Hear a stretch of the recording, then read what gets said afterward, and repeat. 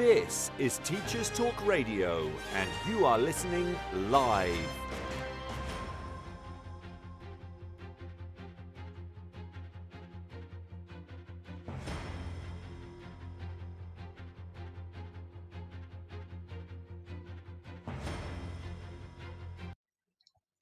Good afternoon. Thank you for joining. This is my first show for Teachers Talk Radio. I'm very excited. I'm Maud, your hostess for the day. So, good afternoon, fellow educators and dear listeners. As I said, this is my first radio show, so I need to introduce myself. I'm a French citizen of French and West African ancestry, and I've lived in the UK since 2008, which is quite a long time in itself. I am also a professional educator. I work in a secondary state school in North London, where I teach mostly languages as well as humanities. I have also experience as a teacher in the charity sector. So, today, the first topic that I want to deal with is institutionalized racism in UK institutions and also decolonizing the curriculum, which I've been working on this past 2 years since the first lockdown in 2020. The second issue I want to deal with in today's afternoon show is that of child poverty in the UK and its impact on education. So both of these issues have a direct impact on our students and the way we teach them, and this is what I want to raise today. We will welcome later in the second part of this show 2 guests, Bob and Jessica, who are both working in education. We will welcome Jessica first. Jessica is a secondary school teacher who teaches MFL, foreign languages, and Bob is a TA specializing in SENCO support. They have many years of experience and they will come to the show to discuss the issue of childhood poverty in the UK. But first, let's think about this week's news. So this week in the news, we had the sad incident reported by many newspapers of a strip search in a state school, and it made headlines. So I'm going to give you a quick summary of the facts, just in case you haven't heard about it. So this is an account taken from an update by the Metropolitan Police, so I took it from their website. I'm quoting. The search took place on Thursday, the 3rd of December 2020, when police were called to a school where staff were concerned that a 15-year-old girl smelled strongly of cannabis and may have been in possession of drugs. The child's bag and outer clothing had already been searched by staff at the school prior to police arrival with no drugs found. 2 female officers conducted a further search of the girl in the medical room at the school under Section 23 of the Misuse of Drugs Act. No force was used and no drugs were located. The search was not undertaken in the presence of an appropriate adult. So this is an account, an update from the Metropolitan Police website. As you heard, this event happened 2 years ago in 2020. Now we only hear about it now because the young girl, who is now 17, is prosecuting the Met Police and the school. According to The Guardian, I quote the article that was the headline yesterday. There was a black girl strip searched at a London school and she's suing the Met Police. So we call her Child Q because she remains anonymous. She's a black student who was strip searched when suspected to have drugs. And although she claimed she had her period, the search went on and she has launched judicial procedures against the school and the Met Police. The school and Hackney Council are being asked to produce a report on findings regarding the incident. So I'm sure now that you know what has happened and that you have an opinion on the issue. What I want to add is that this week, just yesterday, a group of prominent black UK citizens have written a collective letter regarding the incident. and I'm going to read it to you. It's quite a quick letter. Dear Sir Stephen House, we are writing to you as a group of black women and men who are outraged at the recent news that a 15-year black girl was strip searched at her school by Met Police officers while menstruating. This intimate search occurred without an appropriate adult or teacher present, after a teacher at her school alleged she smelt of cannabis. It was also suspected that she may have been carrying cannabis. Subsequently, no drugs were found on her persons. However, even if drugs had been found, an intimate strip search of a child in this context, while on her period, without an appropriate adult or teacher present, is inexcusable. People from black communities do not feel safe in the presence of the police, nor do they have trust or faith that the police will treat people from these communities fairly and without bias. This incident is yet another example of how racism is endemic within the Metropolitan Police. So, this was the beginning of this letter, and it was published online on the mumsandtea.com website. You can read the rest of the extract. So I chose to start my radio show today with this because I thought it was quite relevant. I've been working on decolonizing the curriculum for 2 years now, since 2020. I started because I had more time due to the lockdown, and I was also very aware of what was happening in America with the Black Lives Matter protest. And this example, Child Q's example and ordeal, suggests to me something that has been recurrent in UK news over the last 30 years, and that is of the issue of racist institutions or institutionalized racism. So, from the government, we have had Kemi Badenoch, the Equalities Minister, who condemned the strip search, and she presented the government strategy for tackling racial disparities in the UK.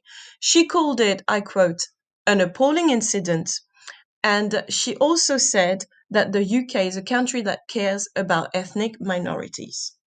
The Metropolitan Police has also apologized, and a senior officer described Child Q's ordeal as truly regrettable treatment.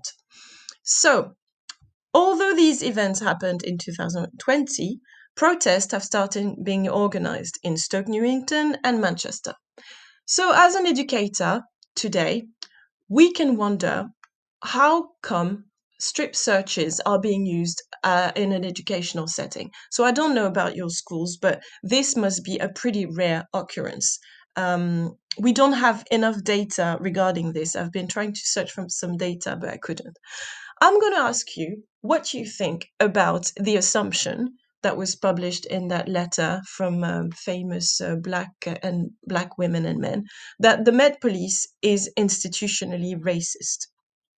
This is quite a statement. However, it's not a new statement, because if we remember the conclusion of the Stephen Lawrence inquiry in 1999, the Macpherson report found that the Metropolitan Police was institutionally racist because they failed to give an appropriate service to some groups in society because of their color, culture, or ethnicity. So Stephen Lawrence murder happened many, many years ago. And yet, Child Q's ordeal shows that this is still a very contemporary issue. So I'm going to look at the text in, and if you have anything to say regarding the issue of institutionalized racism, it'd be lovely if you could share your thoughts.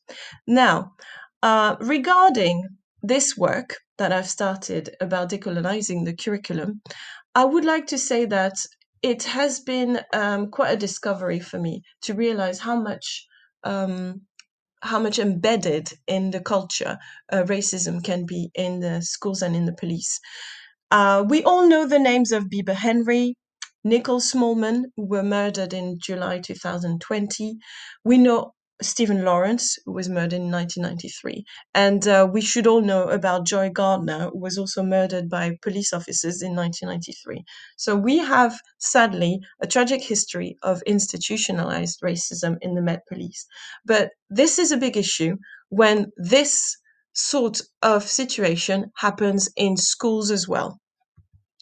So I wanted to raise awareness the fact that in April, and it's coming soon on the 22nd, it is Stephen Lawrence Day, which should be an annual national commemoration of his death, but also a celebration of all the work his mother has done to raise awareness about institutionalized racism in the Met Police and as a whole in UK society. This Stephen Lawrence Day was started by the then Prime Minister Theresa May, who wanted in 2019 to honor Stephen Lawrence's death. So I think we should definitely, as educators, think about preparing maybe an assembly or a lesson about Stephen Lawrence so that our students can still learn about him and learn about what his mum has achieved in protecting her son's memory. And it's definitely something that we should promote in our schools as far as decolonizing the curriculum is concerned. Now, I found a YouGov poll online about institutionalized racism. And when the poll started in October 2019, it was only 20% of the people who were asked if the Met Police was institutionally racist who believed it so.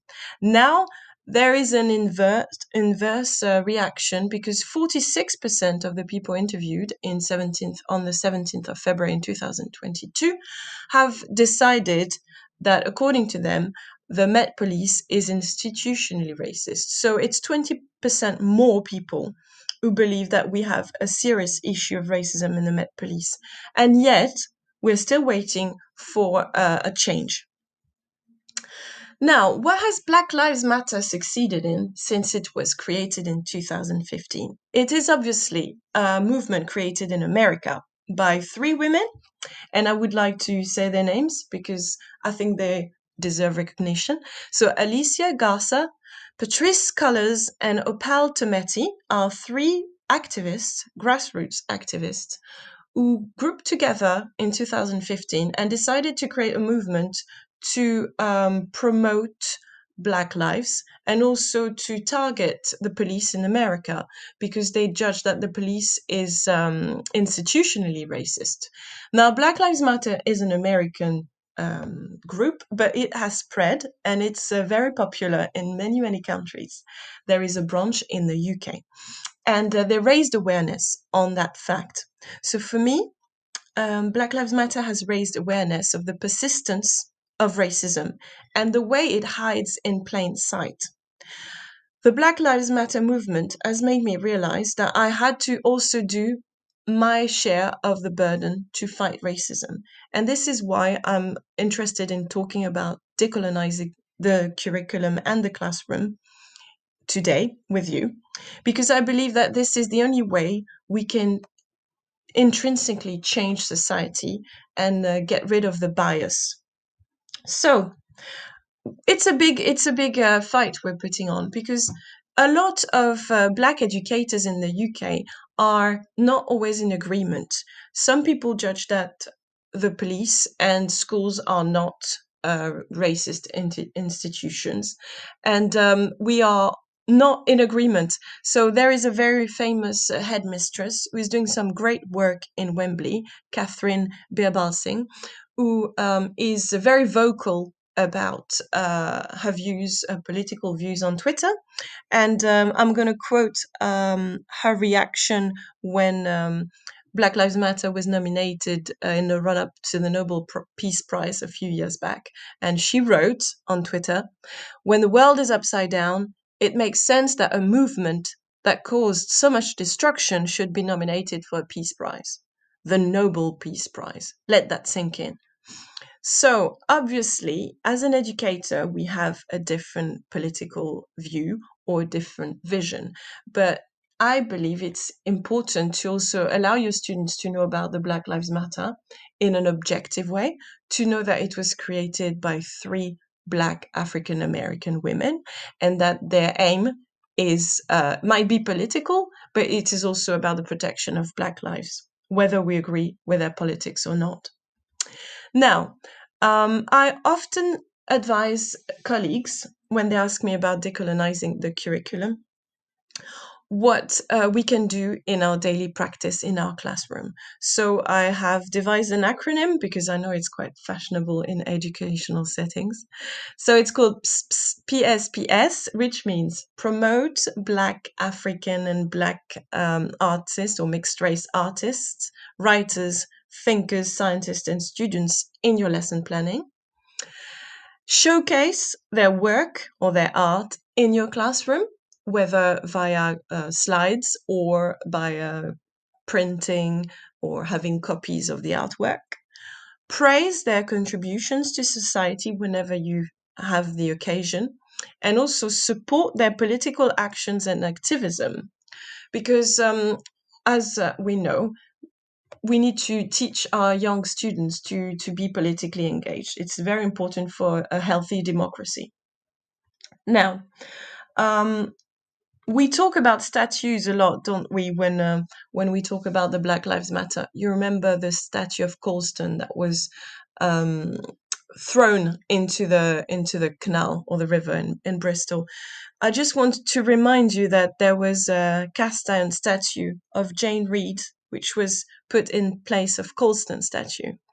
And it was a beautiful statue of a black female activist wearing a beret and a leather jacket and just raising her fist in the air in protest. And this statue only stayed up on that square for 24 hours before it was removed by the Bristol Council. And 2 years later, it hasn't been put back. So I always wonder why we let Colston stay for 250 years or so, but Jane Reed's statue was only allowed 24 hours. I find that quite telling, to be honest. So when we ask what decolonizing mean, it's simple. Decolonizing mean that we want to promote Black or mixed race people's work in fiction, in history, in science, and we want to do it in our classroom. It also means that we need to question the way our society is built and the way it gives priority to certain groups, mostly, for instance, at university, we study a lot in the curriculum white, middle class male. And decolonizing the curriculum means that we try and rebalance this situation. So I'm always advising colleagues, if they want to try and raise awareness about decolonizing the curriculum, if they can look at posters and materials in their school. Do they represent a diverse student cohort? Is there a diverse world history presented in history lessons? Or are we mostly celebrating white middle class men and their achievements? So if you want to start decolonizing your school, you need to focus on this. What is my school promoting? And what is in the corridors? Having a look at it. So I know there's been a lot of awareness, and in the science department now we see lots of pictures of female scientists because we want our students to, particularly female students, to consider a career in science. So I know there's this awareness, but I think we need to be more systematic about presenting the successes and achievements of people from ethnic minorities. Now, change starts with oneself. So if we don't make our own changes, society will never evolve. So my advice is always to start with your classroom. Whether you teach science or other core subjects or arts or food tech, you can always find Black or mixed race or ethnic minorities, people who are excelling at your subject. It's always worth having a picture of these people and maybe a copy of their art. If it's a book, a copy of the book cover.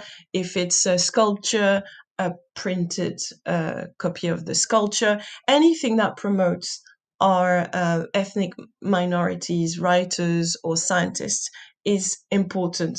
So in my own classroom, I have a collection of books written by Black African American or Black British writers also French writers, because I do teach languages. And I call it my Black Lives Matter shelf, although it is not particularly political. It's more a promotion of Black writers. And my students can access it as reading time when they're done with a task. It's a simple thing, but it's a first step. Another advice I always give is that we do Black History Month in October, but I'm always wondering, why can't we just have a little moment each month, not just a lot of content in October, content that we don't always have time to assimilate, for instance. So it would be great to consider having this sort of tradition as a school. Every last Saturday, or not Saturday, last Friday of the month, an assembly celebrating someone from an ethnic minority, or asking the students to prepare a little summary about a famous Black or Asian or ethnic minority person of influence.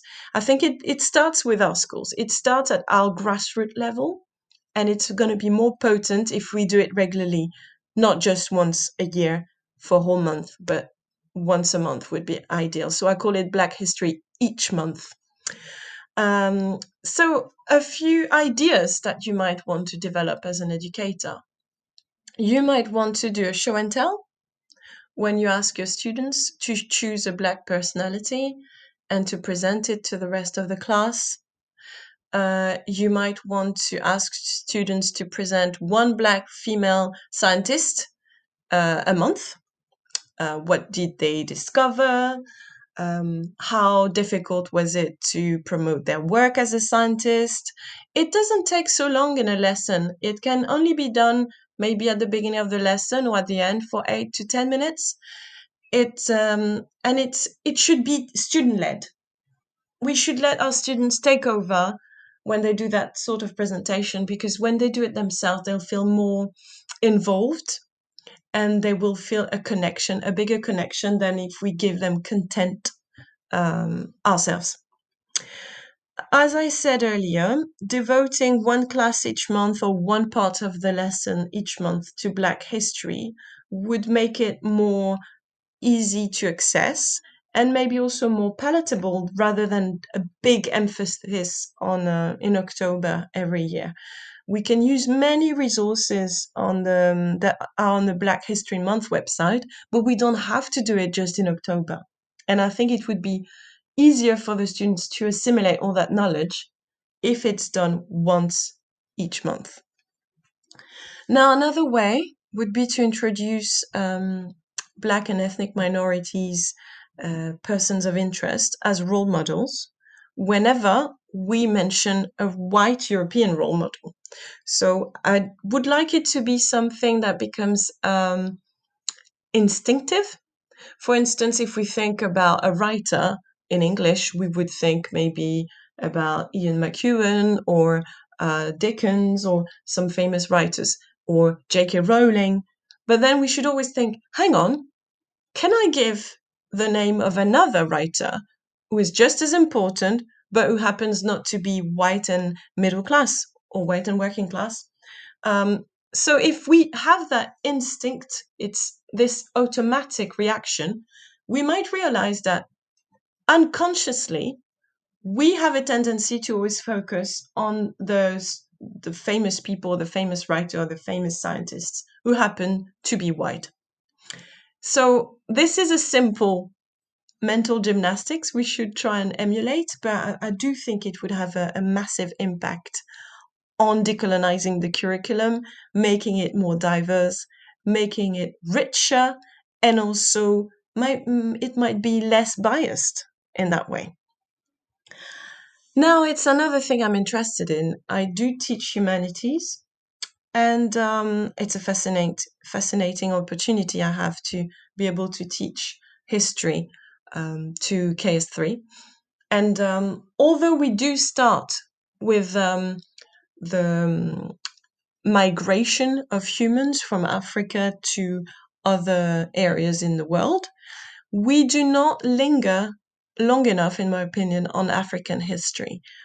And an easy test would be for any history teacher to ask their students, could you name one famous African king or queen the way we are able to name one famous English or British king or queen? So I assume that we wouldn't have many answers regarding African or Asian kings or queens. So it is important that we try and always show that Henry VIII was important in England, but there were other kingdoms and there were other queens and kings who deserve to be known, or just as a counterbalance exercise.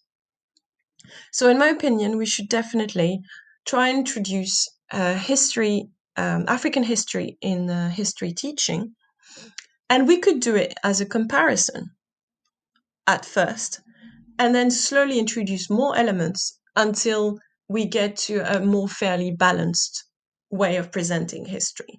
Because I'm afraid in our students' minds, only European history seems to be known, and then the rest of the world is all put together in one bag of mostly unknown. So it definitely is something we need to work on. And this is the same thing about African literature, because we know many American, English, and also we might know a few French or Russian writers. But we often forget that there is such a thing as African literature or Asian literature. So we do need to, every time we quote a famous book and we study a famous book, we should also try and include a similar book, maybe with the same topic, but by an African or Asian writer, just to enrich that curriculum. Because decolonizing the curriculum doesn't make it just short-sighted. It makes it more diverse. It makes it richer and less white European focus. Right. As far as PSHEs and safeguardings are concerned, because we have these duties now as educators in English state schools. We have to support our students. We have to be able to make sure they do not suffer emotionally or physically. So we always need to be on the lookout to safeguard the children. There is a lot of things that we can do about safeguarding our Black and mixed race students or students from ethnic minorities. And it is very important that we always pay attention when there's racial slur or racial attacks among students, and that we always try and stop these kind of racial slurs, because it's too often that we let our students use language that is not acceptable just because we think they use it for banter or because it's what they do in the street once they're out of school. And I do think that having a very strict policy on respectful language is very important. Now, also another issue we need to think about is promoting Afro hair and lifestyle hairstyles that respect natural hair, because we all should be aware of the dangers of using chemicals to relax hair or chemicals to whiten skin, and this is in particularly for some parts of the Asian communities where white skin is seen as something to aim for. So as a PSHE or safeguarding educator, we need to make sure that we can protect our students by giving them factual information about the dangers of chemicals that are involved in some of these beauty products, and that we are just promoting a more natural way of hairstyling or a more natural beauty style. Another issue that I'm very aware in decolonizing the classroom and the curriculum and trying to make our schools very free of racism is to promote LGBTQ in our ethnic minorities, because it is even more difficult to be LGBTQ when we come from certain communities. The concept of intersectionality, which is the accumulation of difficulties. For instance, if we are from an ethnic minority and then we happen to be a woman, or we happen to be transgender, and then we happen to have maybe a disabilities. All these layers of difficulties make life really, really, really hard for some of our students. So intersectionality makes our students' lives at risk at times in some ethnic communities. So as an educator, we need to promote a safe space, and our schools should be safe spaces. And this is why I started today's show by mentioning Child Q, because I do think this is quite a striking example. It is an extreme example. I'm very much aware that strip searches don't happen regularly in UK schools, and I hope they won't in the future. But I do think it's quite an example of a school that is not a safe space for children. And if you can't be safe where you spend most of your daytime, how are you going to develop as a functional, well, well brought up, happy individual? We don't know the life long-term effect of such a strip search on a child. So it is definitely something that should not be allowed in schools, and that should be definitely done with a parent's permission, for instance. So, as I was saying, if we want our schools to be institutionally racist, our schools need to be diverse. And to be diverse, we have to have a different curriculum, because currently it is still too biased and too focused on a white, middle class, European mindset or content. And this is when studies in LGBTQ studies can help, because we also have great role models in the LGBTQ community that should be promoted in schools to make our LGBTQ students more recognized and more seen and more accepted. I'm just going to advise you to have a look and a browse on the internet once the show is over. You can find some great initiatives if you want to promote decolonized curriculum in your daily practice. There is 100greatblackbritons.co.uk, which is a website with a competition that you can use every year about Black British history. There are more and more universities that are focusing on Black curriculum, although I do think we should aim at not a Black curriculum or an Asian curriculum, but just a universal curriculum, to be honest. And this is what I'm trying to do in my practice. We should aim for a decolonized curriculum, which encompasses any race or cultures or ethnic groups. It should be universal, and it should value every part of history and every nationality. I know it would be a lot of content, but I'm sure it can be done if we set our minds to it. Now, I would love to hear some of your views on these issues of, for instance, institutionalized racism in the Met Police, in schools, the case of Child Q. So if you're free to use the text in, that would be delightful. We could talk about this. Now I'm just going to reflect on what it means to have students who are experimenting racism inside schools the way Child Q experimented it. I was lucky enough to meet a young girl, Ruby, who also prosecuted her school a few years back. That was before the lockdowns, because her school didn't allow her to keep her natural hair out, and there was a court case, and then she received compensation from the school. She changed school. Now she is studying at university. But Ruby was really brave, and Ruby challenged the school policy about hair because she believed that the school policy was racist. Her mother happened to be a teacher, and I think it's actually quite telling that her mother was equipped to assert her daughter's rights, because she knew the system, the educational system, being a teacher. And not all children have parents who know how to navigate the school system for complaints, so for instance, and not all parents have the time to do so, the inclination, and the financial resources. So I do think it's very important that Child Q and Ruby are taking their schools into account and are prosecuting the schools if need be, because it shows that they're not going to accept the status quo.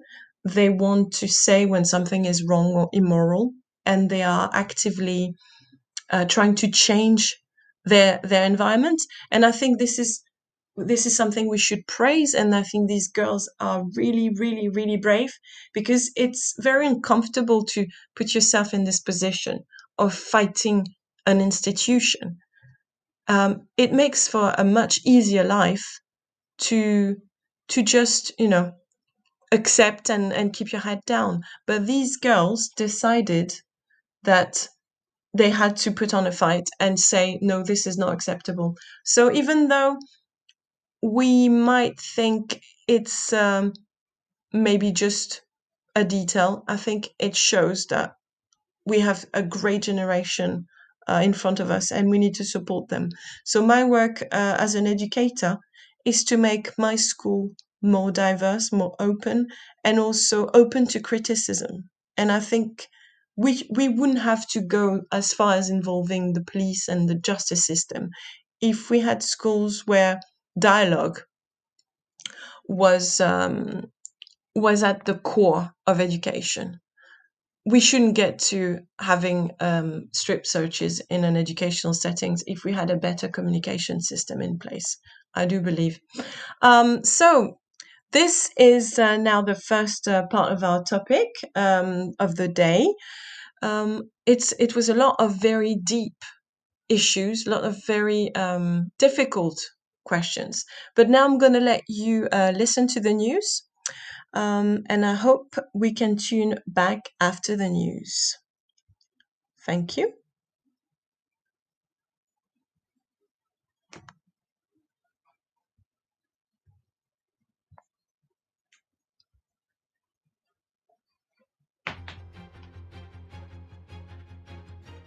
Where's the news?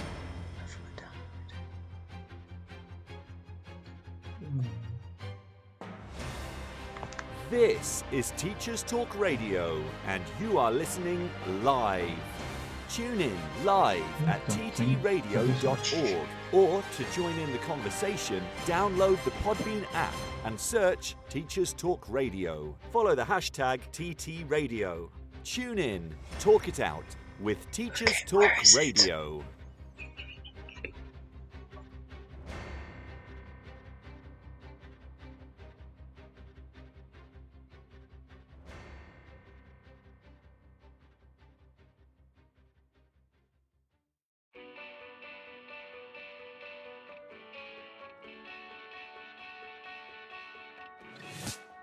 This episode of Teachers Talk Radio has been made possible with support from Witherslack Group, the UK's leading provider of SEN education and care. They're here to support you too through an ever-growing offer of free resources, including webinars, podcasts, articles, and events aimed at supporting teaching professionals like you. Visit their website at www.witherslackgroup.co.uk to find out more. Are you looking to take your phonics practice forward? Then Little Wandle Letters and Sounds Revised is the programme for you. Created by two schools with an excellent track record in phonics, Little Wandle Letters and Sounds Revised will help all children become readers and ensure no child is left behind. The programme offers complete support for your phonics teaching, alongside classroom resources and fully decodable readers from Collins Big Cat. To find out more, follow @Letters Sounds on Twitter, Facebook and Instagram, or join a free briefing by visiting littlewandlelettersandsounds.org.uk. Introducing Bulb. With evidence-based learning at the forefront of education, let Bulb digital portfolios help reshape your educational practice. Bulb helps teachers teach and learners learn. Bulb is an easy-to-use, fully accessible digital platform that captures students' digital learning assets in one place, allowing them to evidence their learning and reflect on their growth. Our dedicated team of education specialists are on hand to ensure that Bulb fits seamlessly into all of your teaching practices. Come take a look and get a free account at bulbapp.com. Introduce. Hello, dear listeners. This is the Sunday afternoon show with Maud Warrett. As I said earlier today, this is my first ever radio show as a hostess, so bear with me. There might be a few technical glitches, but the good intention is there. So our next talk is going to be about a different topic. In the first part of the show, we were talking about decolonizing the curriculum, institutionalized racism in schools and the Met Office. And now we're going to focus on a different aspect of education. And the topic I chose for this week is childhood poverty in the UK. So it was quite difficult actually to find enough data to give you a very clear presentation about childhood poverty. I did look into it, and I went first on the official government websites. So I went on the ONS, Office for National Statistics, and I noticed that there had been a Freedom of Information request concerning the impact of COVID, and we were asking if there was any data on the free school meals that were provided during the lockdown in March 2020 to June 2020. And sadly, the Office for National Statistics published that it had no access to school data about the number of free school meals given. So I went on to use other websites that are not governmental websites. So I gathered a lot of data from a website that I would recommend you to consult if you're interested in the issue of child poverty. And this is the Child Poverty Action Group. So to give you a quick picture of child poverty in the UK.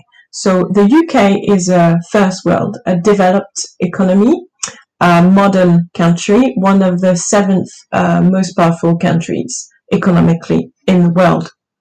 And yet, we have approximately 4.3 million children in our country who are living in poverty.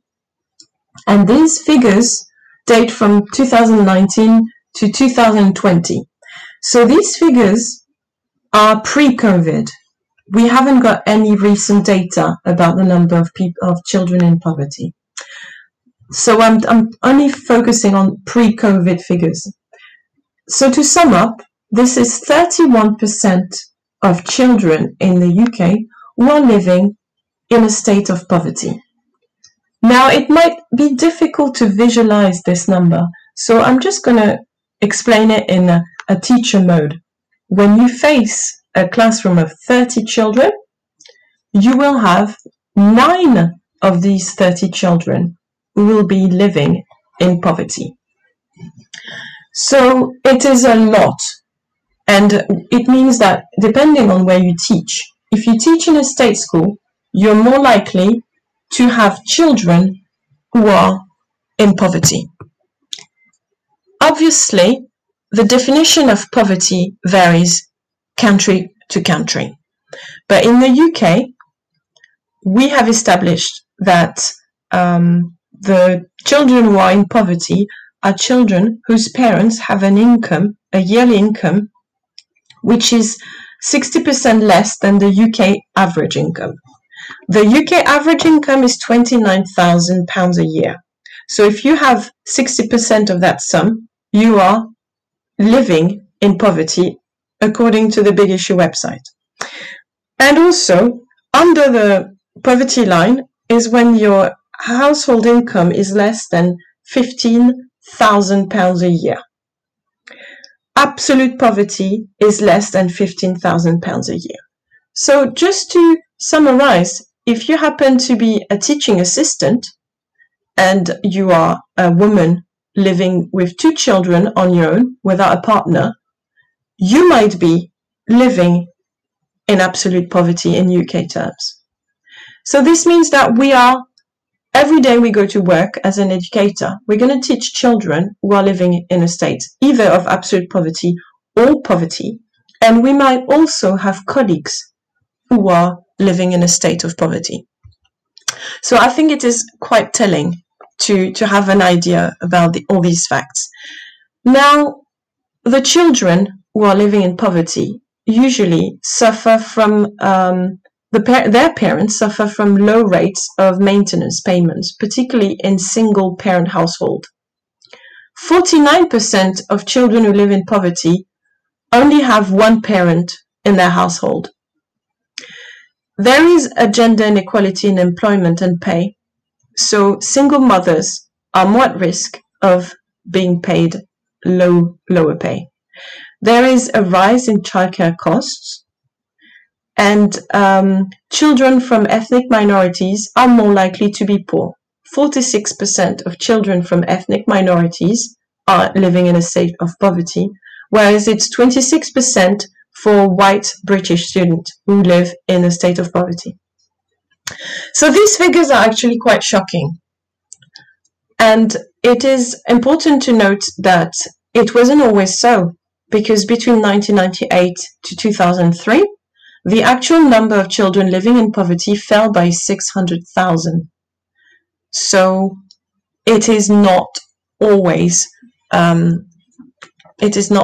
because we have policies that are not supportive. It can be also because we choose not to be supportive.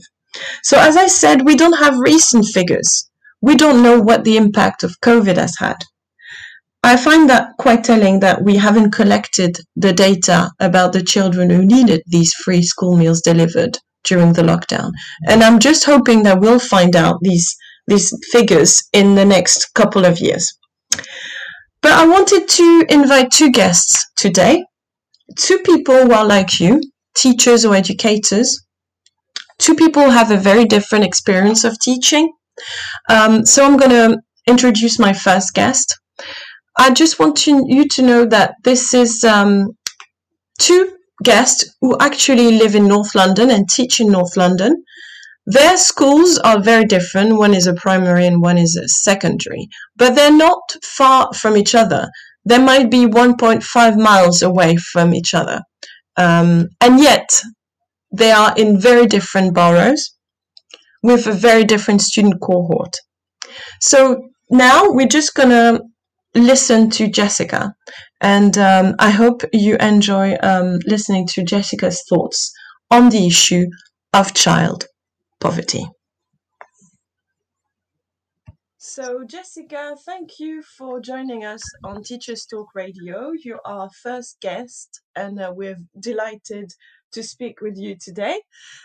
So Jessica has been teaching languages for quite a while, and also she has been doing some SENCO work in her school in North London. So hello, Jessica. Hi, hello. So Jessica, I wanted to ask a few questions on the topic of the day, which is child poverty in the UK and its impact on education. So I wanted to ask you first, how long have you been working in education?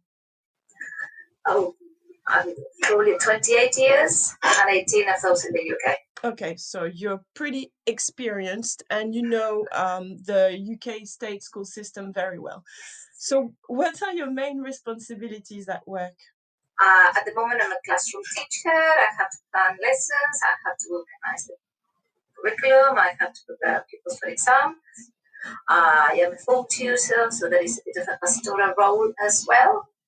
I'm in charge again, as I said, of checking achievement, improving progress, and we have duties as well. Very busy bee, indeed.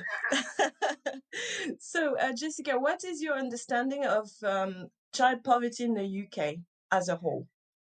For me, this is quite an interesting one because it is a poverty we normally relate it to the income that, for example, parents have in a family, access to property, and access to services. I think it's also really interesting to think that in the UK, some of the things are provided by the state, but still there is a complete not accessibility to lots of things, and it's the deprivation of opportunity. So though some of those things are covered, still it seems to be not enough to access or to improve maybe the situation there at the moment. We certainly know people that literally don't have enough to eat at home. They only eat at school. So it's from that, or maybe as well the lack of aspiration sounds super harsh to say, so maybe I don't want to go into that like that. But it's sometimes a determination of what poverty brings, and that stagnation of the situation for me is the main key in the poverty here in the UK. There are different forms of poverty. Many sociologists have developed theories about it. We know Bourdieu was describing the financial poverty, the social capital poverty, and exactly, cultural capital is a big sign of poverty for me as well, and that is one of the biggest as well that I've observed. Yeah, so it's not just in terms of access to food, heating, and it's also about aspirations. That's actually a very important word that I take from your answer. So my question now is, obviously you work in a state school. Are there children in poverty at your school? Yes, they are. I mean, I'm not looking at the pastoral victims, so I cannot pinpoint who they are, but we do know lots of parents who are out of work at the moment, some parents that are working, but their salaries are very, very, very minimum, so they are in work, but it's not enough for them. We observe it in simple things such as the uniform. People have to buy a uniform, and we see year 11 children who are wearing the same uniform from year 7. They are. And we know, as well as some of you might know, the people premium factors that in our school in particular is very high. So you do have access to data. You mentioned the pupil premium. Sometimes what I find is that it's not easy to find that so straightforward. So I've got a feeling that SLT, and they know it, they publish these numbers. For us as teachers, that's not as easy to find. I'm sure there are ways, but straightforward, I wouldn't be able to tell you. Okay, so maybe the people who are in the front line don't always have access to all the information. No, exactly. And you don't know, sometimes some families are struggling greatly, and I think that is a big failure as well. It's not, I always say, it's not about gossiping, it's about knowing exactly what's going on with your students, so you can maybe support them better. For sure. Knowledge is power, isn't it? So, Jessica, do you have students who you believe are under the poverty line in the UK? It's approximately £15,000 a year for income. Yes, definitely. Yes. I'm going to show you, as I said, people with no work, people whose fathers don't have work, or who have, but they're on jobs that are very low paid, sometimes jobs that are unstable, maybe some sectors of the economy that were badly hit by COVID. No, but yes, we do have a high so you do have a high level of that. All right. So my question now is regarding your practice as a teacher. And I know you teach languages, so it might be different from a maths teacher or an English teacher who does core subject. But do you have to teach the children who are in poverty differently? That's a good question. I mean, the answer should be yes. I have to be honest and say that we tend to have a very mainstream. When I say mainstream, I refer to regular approach. The school might have, and I don't know, might have some specific interventions to target these pupils, but in the classroom, I'm honest with you, it's a very uniform type of. There is a lot of an SEN, but a little bit in terms of poverty. I'd be dishonest to say that I don't know. Well, you do as much differentiation as you can, I guess, based on NCN needs, but it might be a different type of need for children in poverty. Exactly.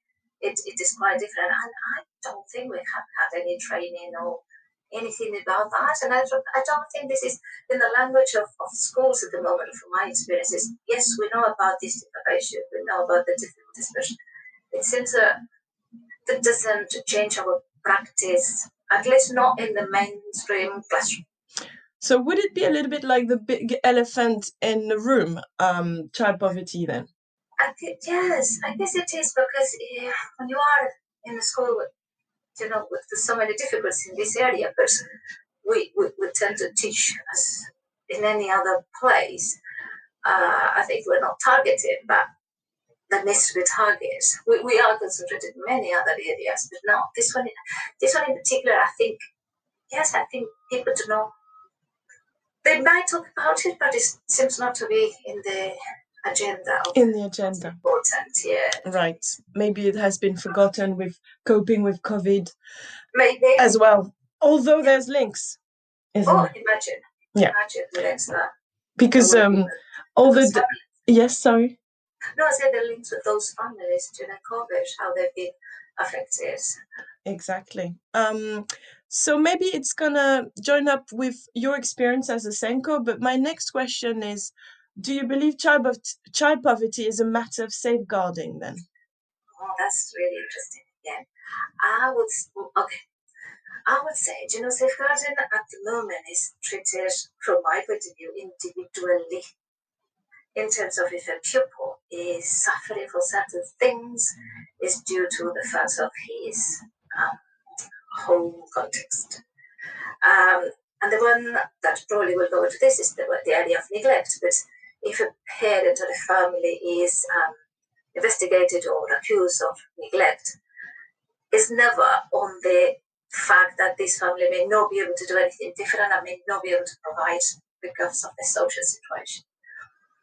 So I think it is a safeguarding issue, but I think that safeguarding is taken, as I said previously, individually rather than as a whole. If someone is poor and they cannot provide a uniform or, for example, the material for food tech, that's a big one. Food tech, the pupils cannot provide the materials to cook, and so on. That parent might not be neglecting them, that parent might be poor. And I don't think that's still that differentiation. That's a very good point you're making. I'm just wondering if that could be almost because it's a taboo to talk about money, finances, and poverty. Yes, it's a very difficult one, even with us. So because we tend to talk a lot about the pupils, but we as workers are in a situation where our salaries have been below the inflation. They haven't been increased below the inflation level. We know that what we can access to what we have is much less than before. And it's a big, I haven't heard anyone in all these years telling me they are really struggling with money, and I cannot believe that. Particularly in London. I mean, we all know that life is more expensive in the capital. So that's a very good point, actually. I was going to ask you how you think child poverty affects you at work. And it covers staff and also students. Yeah, no, definitely. I think we're very limited in our offer, and this is not a criticism, what management does, but we offer certain things which are very good to the pupils, but we are always, sometimes it's really difficult to offer things that are free. And with this, thinking about languages, sometimes the offer of traveling to Spain or France is such an important and enriching possibility for pupils, and we haven't had that in more than a decade. And it's not, because the school maybe doesn't want, but the pupils cannot access it because they cannot pay, and they're missing out on that. In terms of the everyday teaching, I think, we do have resources. I think that is quite good. We could do with, for example, having textbooks that we don't, other pupils cannot afford. But I think in that respect, I think that the delivery of lessons is okay. But whatever is extra, or I don't know, in independent schools, I cannot even start naming all the clubs and things that probably they have. Yes, but obviously we're in the state sector. I think it's that limitation that I think that extra. I guess it's paramount in languages. You can't acquire language properly if you don't actually trial immersion. And COVID obviously had an impact, but as you said, it's been 10 years that you haven't been able to take your students to Spain. No. So it's almost a generation of children who missed out. Yeah, definitely. Oh, I don't know, camping trips, anything that requires the school to pay because the children can't. That cannot be done at the moment. Okay, because there's no special budget for schools where there's a lot of children with pupil premium. Not that I know. I mean, there is a budget, definitely there is a budget, but that's not managed by us teachers. Yes. The school probably has their own decisions around it. I understand.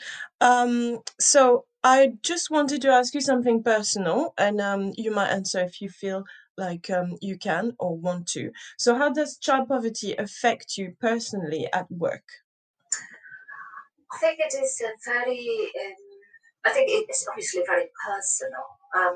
It is very distressing to know the difficulties that some of our students go through. It's quite a fact. I have to say this again, because if you're not in the pastoral team, you probably don't know much. So you might notice something there. I'll give you an example.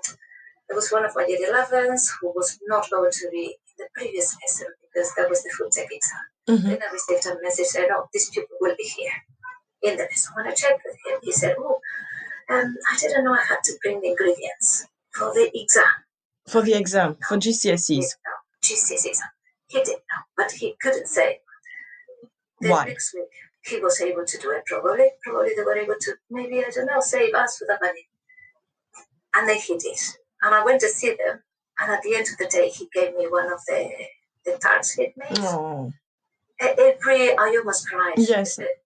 This child could not have those. And he was almost at a point where his GCSE was, yes, in danger. How is it possible that the school could not have all those things? I don't know. Maybe they can't. I really don't know. You would assume that for an exam, it would be the school providing the butter, the flour, and the sugar needed to make this. But probably the teacher doesn't have the budget herself. Yes. This thing of so tight. Sometimes you see children, as I said, in uniform. It's been old, it's dirty, and you realize. I've seen children with shoes that, with the first rain, the sole breaks, and they literally with an, how do you call it, smiley shoe, yes, something like open shoe, or yes. smiley shoe. And you think, well, because probably they're very, very cheap and they cannot buy a new one. It is very distressing. Yes, I have experienced that as well. I have a student who asked me permission to put her shoes on the radiator when it rains because there's holes in the soles of her shoes, and then it gets soaked with rainwater. So I'm sure we all have experiences of children who are struggling because of a lack of funds, and it has an impact on their learning. Imagine being in wet shoes all day. It can't be helpful. So thank you very much, Jessica. That was amazing. Very thoughtful. I'm really interested in the issue you raised, the fact that maybe we don't take poverty as a general element in safeguarding. We don't include it so much, and it might just prevent us from having the bigger picture when we deal with a child for safeguarding or for SENCO as well. And also the fact that it might be just because poverty is still a taboo and we need to change that. So I'm hoping that because we talked to you today, we're doing a step forward in the right direction. So thank you so much, Jessica, and I hope to see you soon in our school environment. See you. So this was Jessica. I think it was a very interesting conversation. I apologize for some of the quality of the audio. Jessica also has children who were a bit loud at the end of the interview.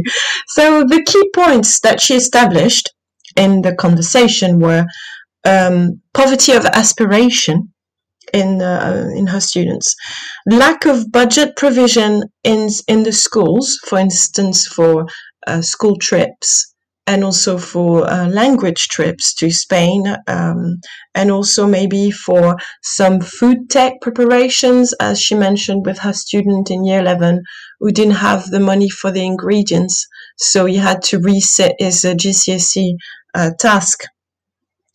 We also talked about a certain form of taboo, which prevents people from addressing poverty as a safeguarding issue.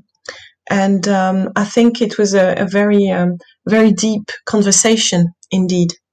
So now I would like to play a little bit of the news so that we can refresh our memories about the issues of the week.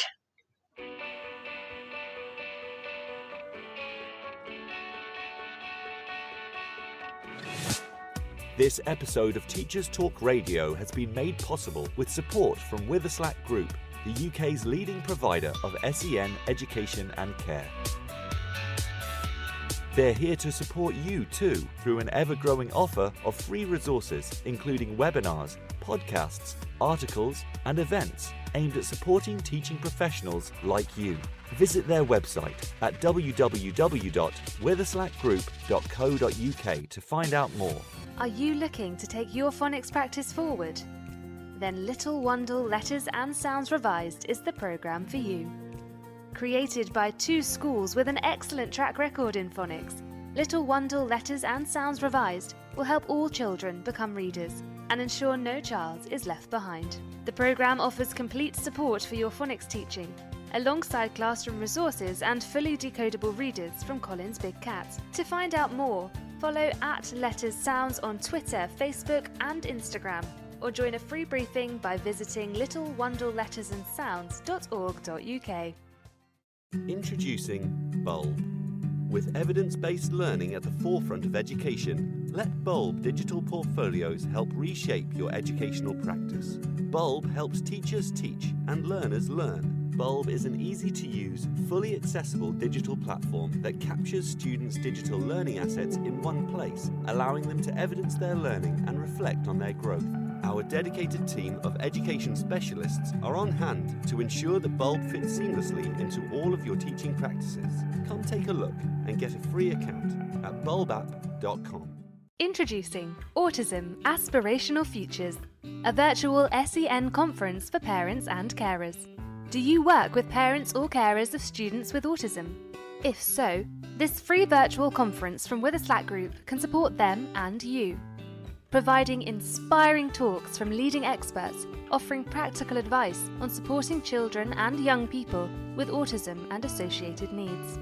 This very special event will take place during Autism Acceptance Week and is sure to be an enjoyable occasion for everyone wanting to develop their knowledge, understanding, and celebrate their children's amazing superpowers. Don't miss out! Register for free at witherslackgroup.co.uk today. Witherslack Group, the leading provider of schools and children's homes for children with special educational needs. This is Teachers Talk Radio, and this is Teachers Talk Radio News with Gail Glenn.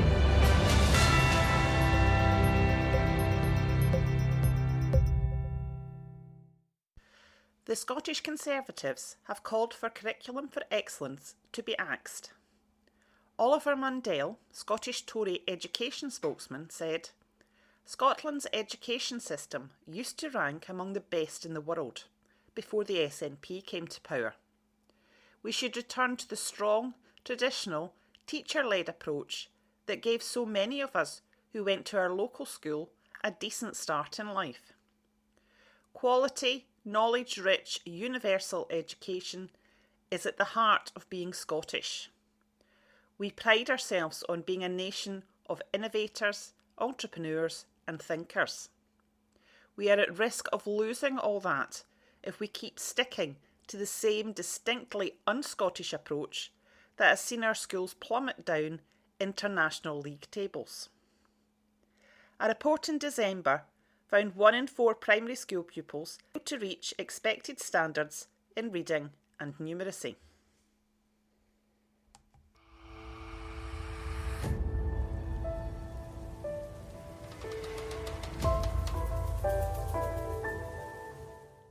In Tanzania, extensive collaboration between the Ministry of Education, Science and Technology and local government has resulted in an Education Sector Plan, ESP. For the first time in Tanzania, the plan provides an overarching framework within which the plans and budgets of all implementing agencies must be set and aligned to. The new ESP highlights 2 key policy initiatives.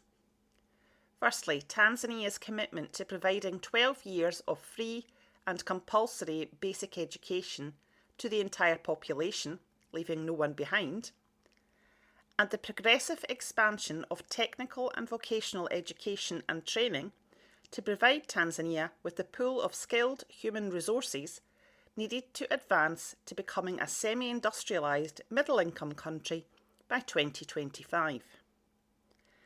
Since the government of Tanzania started implementing a fee-free basic education policy in 2016, enrolment has increased in basic education and the number of out-of-school children has decreased. The education plan recognises that increasing school access while simultaneously improving learning outcomes will present a major challenge for the country.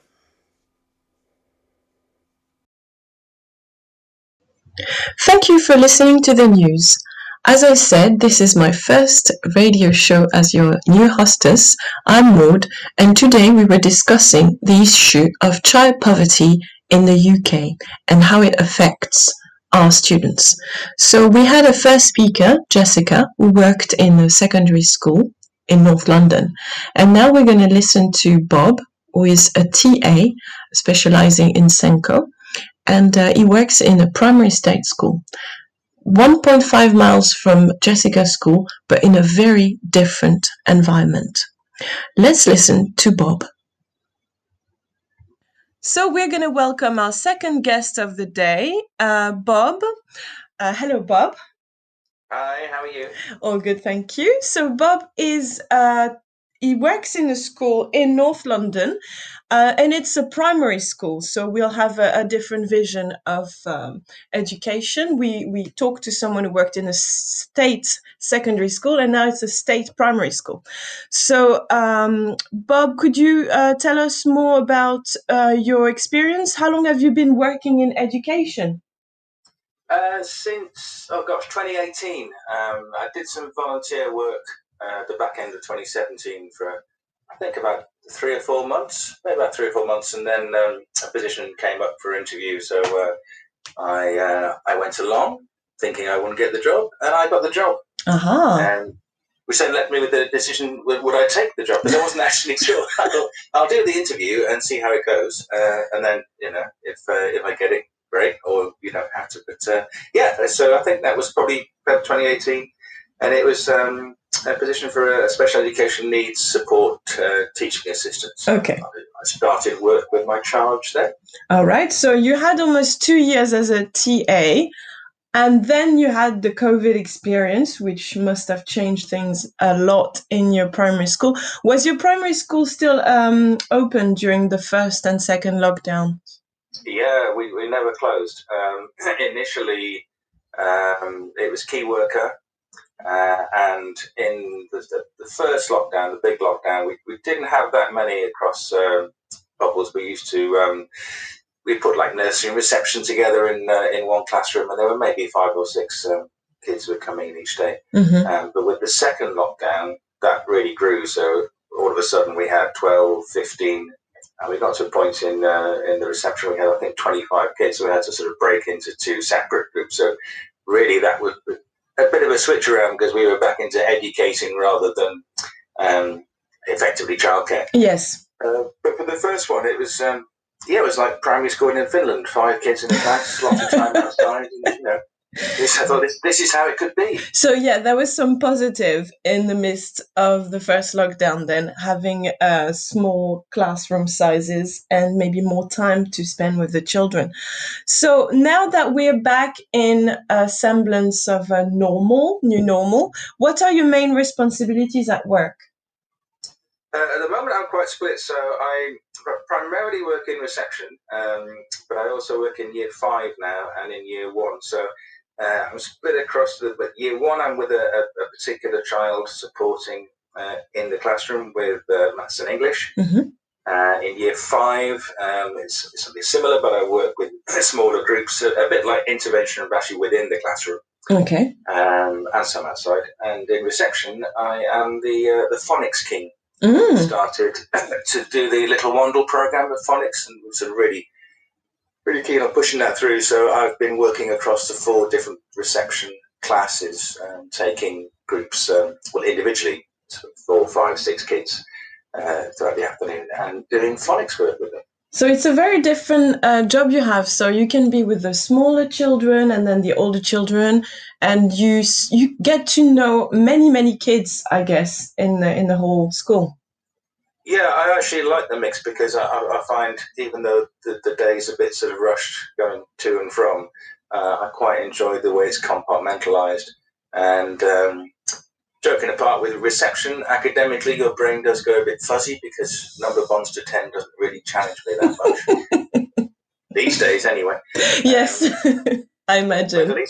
At least with year 5 and 6, you kind of, sometimes you have to remember something that you learned 40 years ago and effectively teach yourself it in the 30 seconds you've got before you're then working with whoever you're working with. So I quite like that. It's a little bit more sort of mental agility is required. Yes. And older kids are good because they understand sarcasm, which is important. Yes, it's the perk of the job, isn't it? So now I'm going on to the topic of the discussion, Bob, if you don't mind. What is your understanding of child poverty in the UK? My understanding? Mm-hmm. Well, I understand it's a significant issue. We have, in the 21st century, and in a country that is, what are we now, 6th, 7th, 8th richest in the world, we have children and families who can't afford to feed themselves or buy clothes, which is quite staggering, really. Mm-hmm. Do you have an idea, a grasp of the figures by any chance? Let's say you're in a class of 30 children. Would you know how many children would be considered as being in a state of poverty? I wouldn't have that, but if you asked me to sort of take an educated guess, I would probably say somewhere between 3 and 5. Well, actually, I looked up some figures before this show today, and it's more closer to 9 out of 30 children. Wow. Yeah, so I think we don't actually know the extent of it currently, and bear in mind that this figure it was taken before COVID happened. So we don't know yet the impact of COVID on poverty. So I think, if you face your classroom of year 5, you might actually have more children than you think who are under the poverty line. That's quite remarkable, isn't it? It is. And I think that's why we need to talk about it on the radio today. So I was going to ask you, because we don't know exactly your student cohort. So are there any children in poverty at your school? There will be. I'm not privy to detailed information, but I certainly know we have a relatively high number of children who are classed as vulnerable. And that can be across different sort of criteria, so either emotionally, or from a sort of social perspective, or from a financial perspective. But I don't know the stats in our school, for example, the people who are on free school meals or that kind of thing. Okay, so we do have quite a high number who are on our radar for, these children need additional support for a variety of reasons, and it may be family circumstances, it may be poverty, and it may be other aspects in a bereavement or such like. So do you mean that you don't have access to actual data yourself? I've never tried. Maybe I should. I don't think I do, because I think that information would be not accessible to all staff. Yes. Only some. So that's my assumption. Okay. But I may ask on Monday if I have access to it. Yeah, that'd be a good idea, actually. As you said, you're a TA, so I don't know if you have access to all the register, but sometimes on the register you can access this information. But I mean, I'm talking about my experience in secondary. I don't know about primary schools. Okay. Right. So, does your school offer specific training on how to support children in poverty? I don't believe they do, Maud. Mm-hmm. Right. So, why do you think that is? I don't know. It may be time constraint. We certainly have specific training on a number of things to do with supporting children and how to support children, and whether that's academically or otherwise. But we don't specifically have, or haven't had training to support children who come from a background of poverty. So, do you believe that child poverty is a matter of safeguarding? Because you did mention the word vulnerable when you described some of the students you had in your school. Yes, no, absolutely, I do. Okay. So, in that sense, when we are trained, because we all do training on safeguarding, there should be some mention of child poverty and maybe strategies that we could get in order to support our students when they are in a state of poverty. No, definitely, it really should. That's a very good point. I don't know why that isn't actually specifically mentioned when we have that safeguarding training. It should be. Yes, I believe it should, and maybe this is what we're doing today. We're raising awareness on that matter. So I wanted to ask you if, in your experience, so you said you started in your school in 2018, have you ever taught a child that you believe was living in a state of poverty? Not personally, no. There's a couple of kids who've been within classes that I've been working with who may fit that criteria, but I don't know for sure if that's the case. But as you say, if we're looking at 9 out of 30, then the answer is actually yes, but I didn't know about it. Well, it might be also an average, a national average, and depending on where your school is, your school might be very different from other schools. So we need to bear that in mind. It seems like we don't have access to enough data, whether from the school or on a national level. So I wanted to ask you, how do you think child poverty affects children in primary schools? Well, from an educational point of view, learning. If you're in a situation where you are anxious, perhaps undernourished, haven't had enough sleep, all these things, you're not going to be able to access the curriculum to the extent that others can. Yes. And fundamentally, that immediately puts you in a situation whereby you're at risk in the future of going into the workplace without a good education. Without all the skills you could have gotten. Yes, indeed. Yeah. Does your school offer a breakfast club? There's not the school itself. There's a before school club, a breakfast club, and after school club. But I think they're private companies. So they work with the school, but I don't believe that they come under the financial auspices of the school, and they're not therefore financed by the school. No. Okay. They're financed by the parents. All right. So I had a question regarding pupil premium as well. Do you know which students are pupil premium children in your school? No. Again, that's not information that I've got access to. Okay, I understand.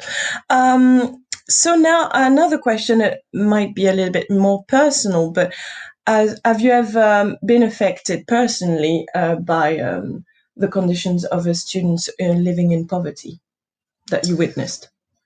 No, in my line of work, I guess the baggage you tend to take home is that of the child that you're supporting. In some cases, my first charge was quite a troubled soul, and it's hard because obviously you don't want to carry that information back home with you, but it does tend to sort of prey on you a bit, and certainly when sort of kids are telling you things that either not actually happened. I mean, even like a dream is quite dark and and worrying, and you think, well, wow, that must be really hard to live with. But not from the point of view of poverty, more from the point of view of emotional need, or working with kids as I do who have ASC, that their understanding of the world is very different, or can be very different. Indeed. And coping mechanisms for that. Indeed. I had a question regarding staff now.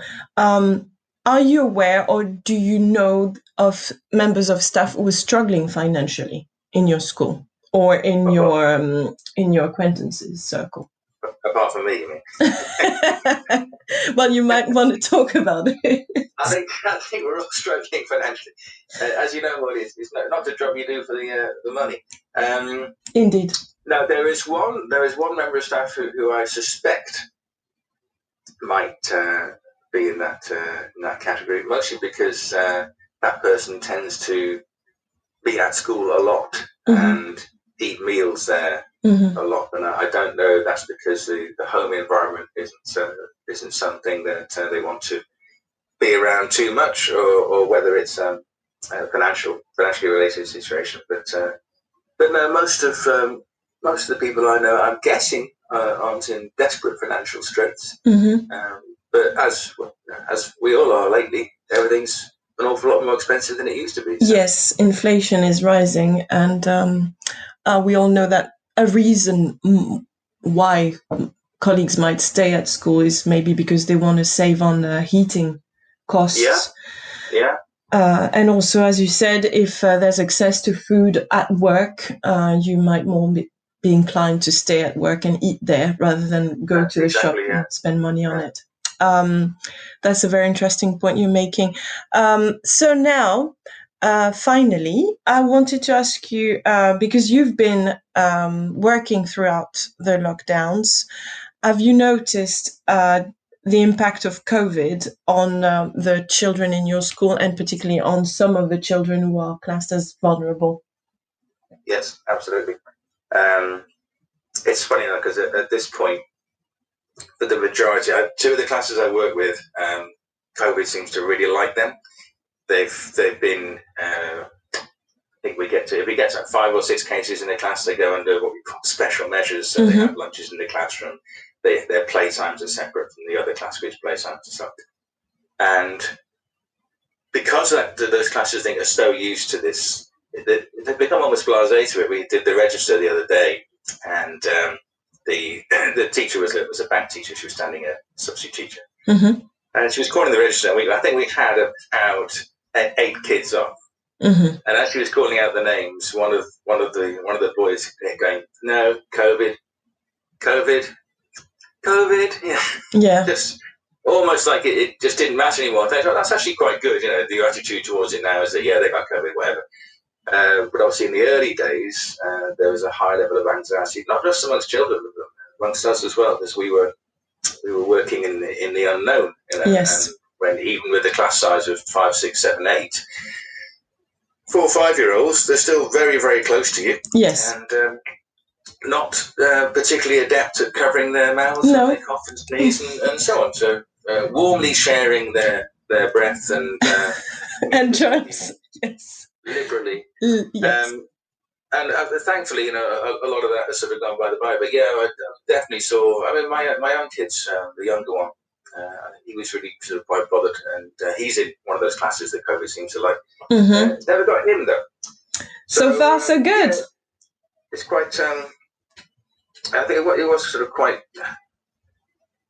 concerning to see how a lot of the children were really being affected, and obviously relatives of theirs who they may be lost, who were hospitalised, or really quite sick. And this has an impact on their emotional being and also financial state, because if you have a parent who suffers from COVID on long term or who passed, it will definitely reduce the family income for sure. Oh, for sure. Well, thank you so much, Bob, for your insight. It was a pleasure to hear you. Nice to speak to you. Lovely. Yes, we're just gonna end the discussion. So thank you So that was our second speaker. Bob worked in a state school, a primary state school. So different experience, different student cohort, but still the same situation. Child poverty is not really talked about during safeguarding training, and it might be something we need to work on in our own schools. It was my first show today on the Teachers Talk Radio. I hope you enjoyed it.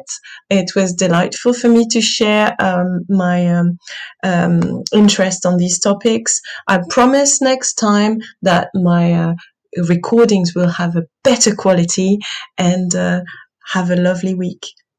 Thank you.